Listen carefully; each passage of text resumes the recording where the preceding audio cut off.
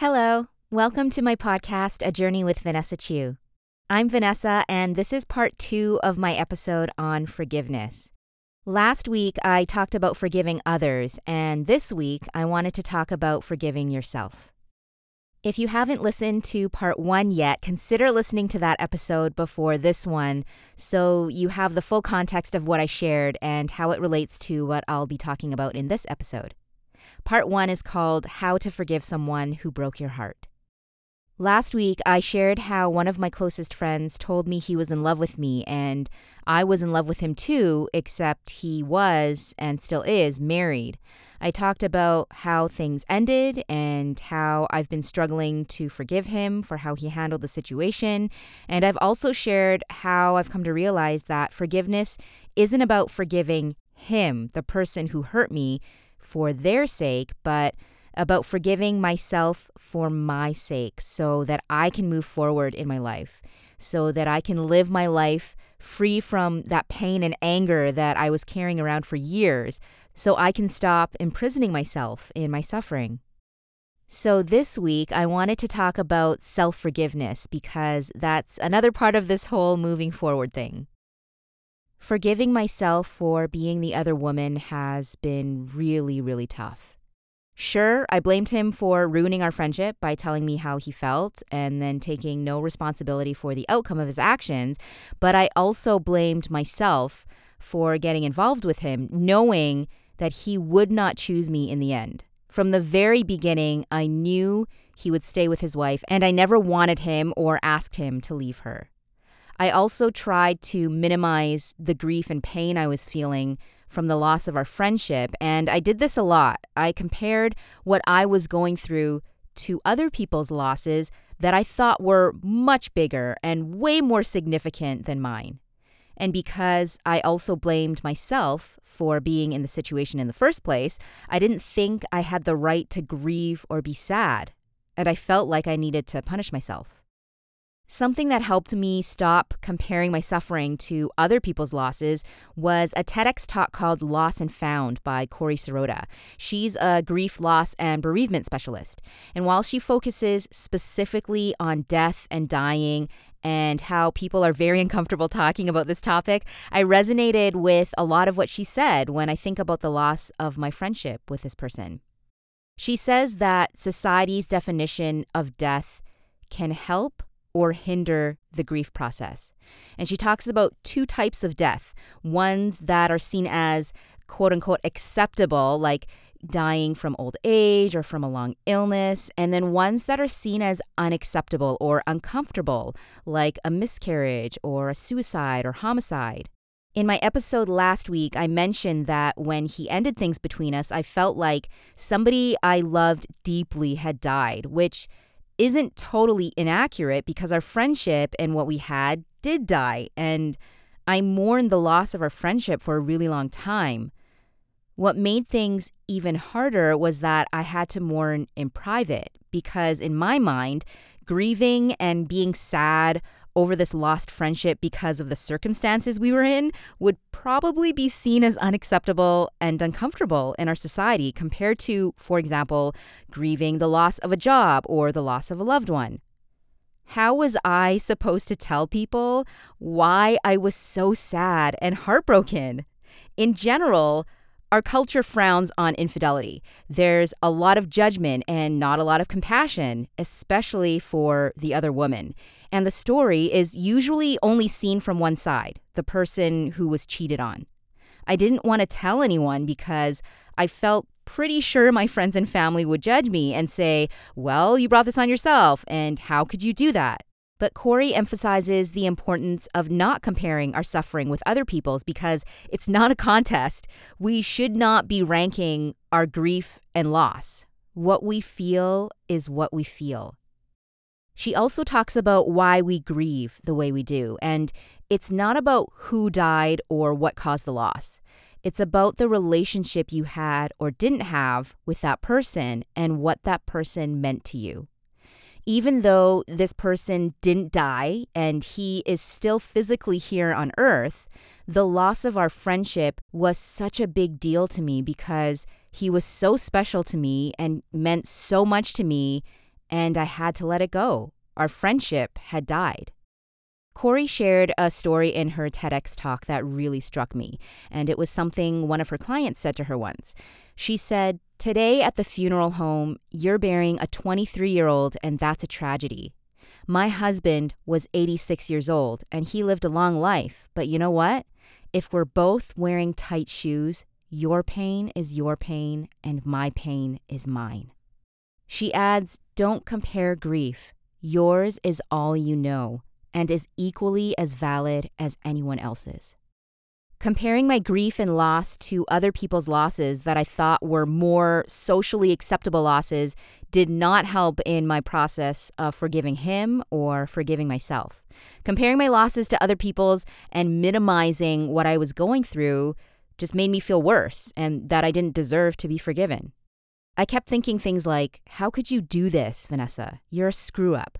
Your family and friends are going to be mortified at what you've done, and they'll judge you.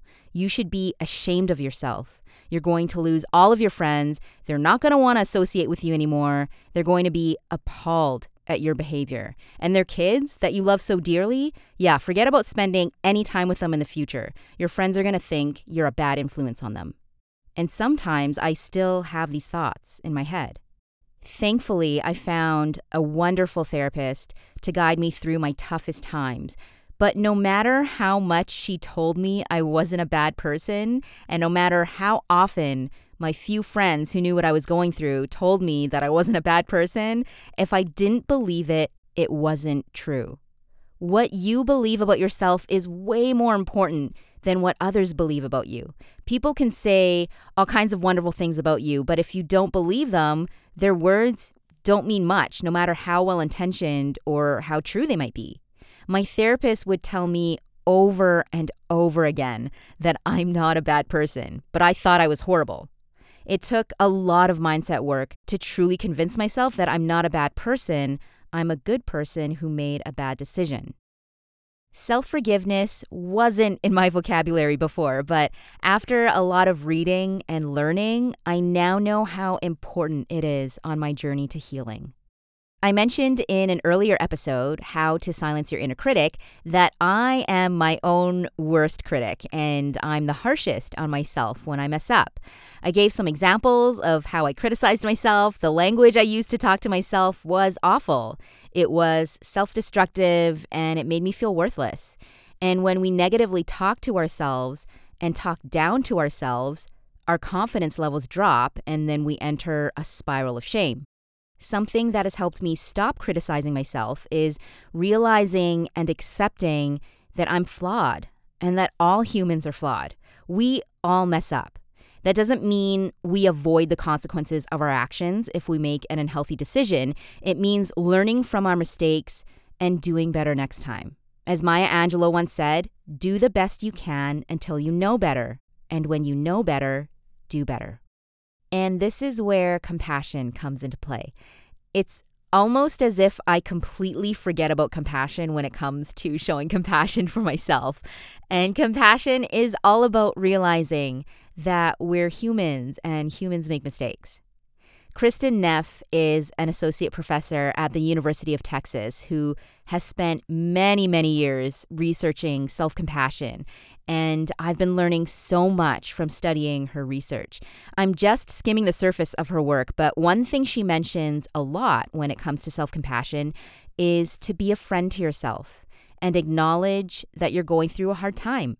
This reminds me of something else I mentioned in my episode, How to Silence Your Inner Critic. Think about how you would talk to a friend who is going through a difficult time.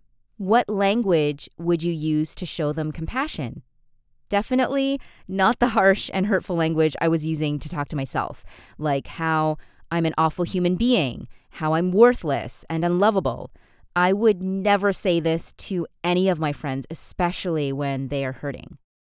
Kristin also shared a story about taking care of her son with autism and how she sometimes felt frustrated and disappointed with her situation and then would feel ashamed for having those feelings. But then she would go through a process of allowing herself to feel all of those feelings, acknowledging that she was going through a hard time and showing herself warmth and support.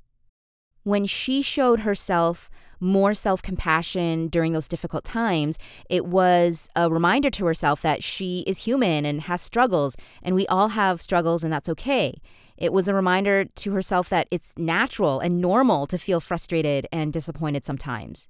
And when she showed herself warmth and understanding for her emotions, she was able to show her son more compassion as well.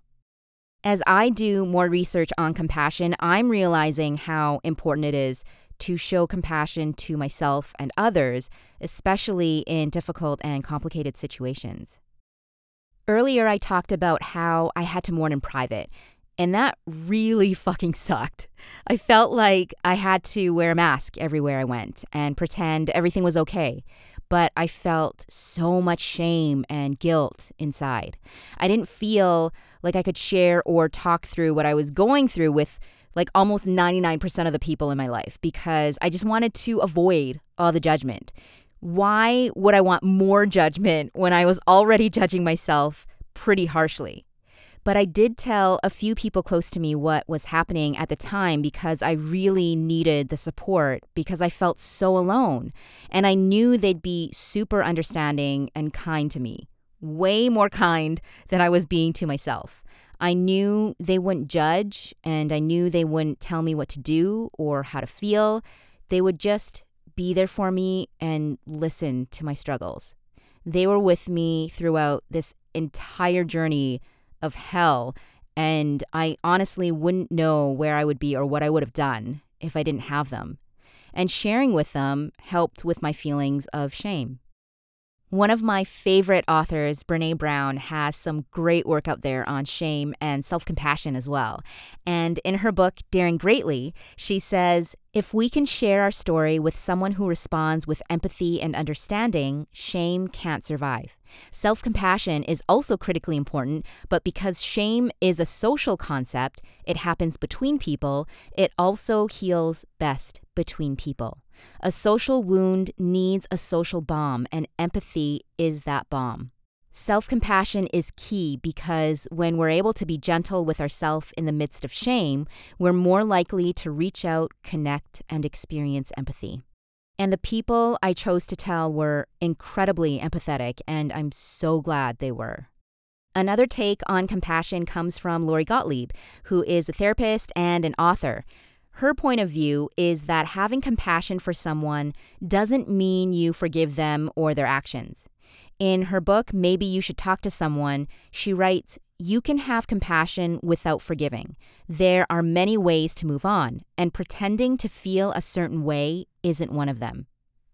I can't pretend to forgive this person. I can't force myself to forgive him, but I do have compassion for him.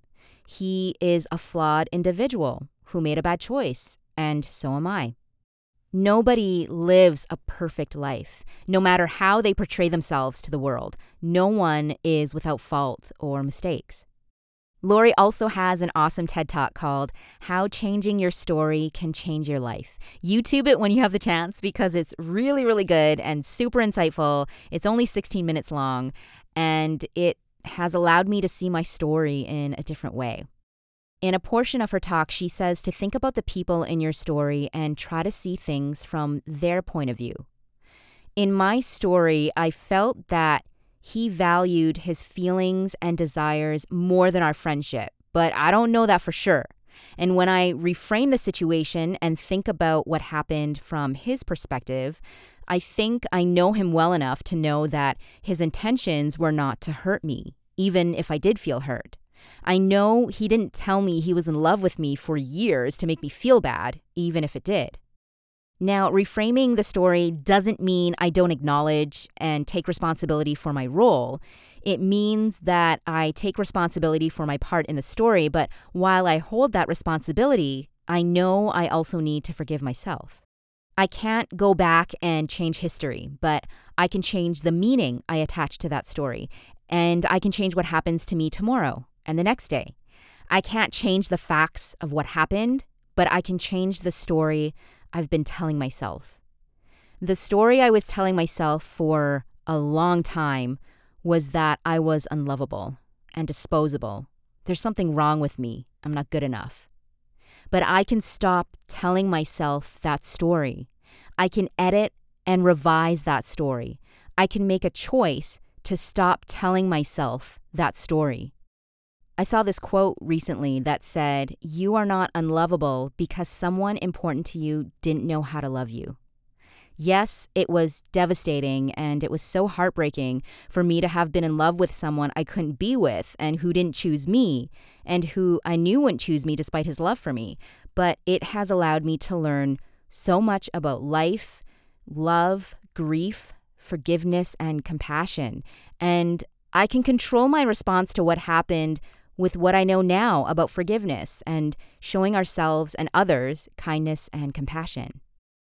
I'd like to end this episode with a lovely mindfulness practice I discovered last year called the Loving Kindness Meditation that helps in showing others and ourselves more compassion. And I invite you to try this practice to help you show compassion to those you love, those who may be difficult to love, and also to yourself. So what you do is close your eyes, think of someone specific, and repeat some mantras like these in your head. May you be happy. May you be healthy. May you be safe. May you be free of pain and suffering. And may you find peace. And so that I don't forget to include myself in loving kindness, I say it again with I. May I be happy. May I be healthy. May I be safe. May I be free from pain and suffering. And may I find peace. Thank you for listening to this episode. The resources and books I've mentioned are listed in my show notes if you're interested. And next week, I will talk about how being vulnerable has helped me on my journey of forgiving myself. I'd really appreciate a click on the follow button for my show. And if you think this episode or any of my other episodes could help someone you know, please share it with them. And if you need any guidance on grief or loss or anything mental health related, visit vanessachew.com/coaching. It's where you can ask me a question anonymously and I'll send you back a personalized response based on your question. That website again is vanessachew.com/coaching.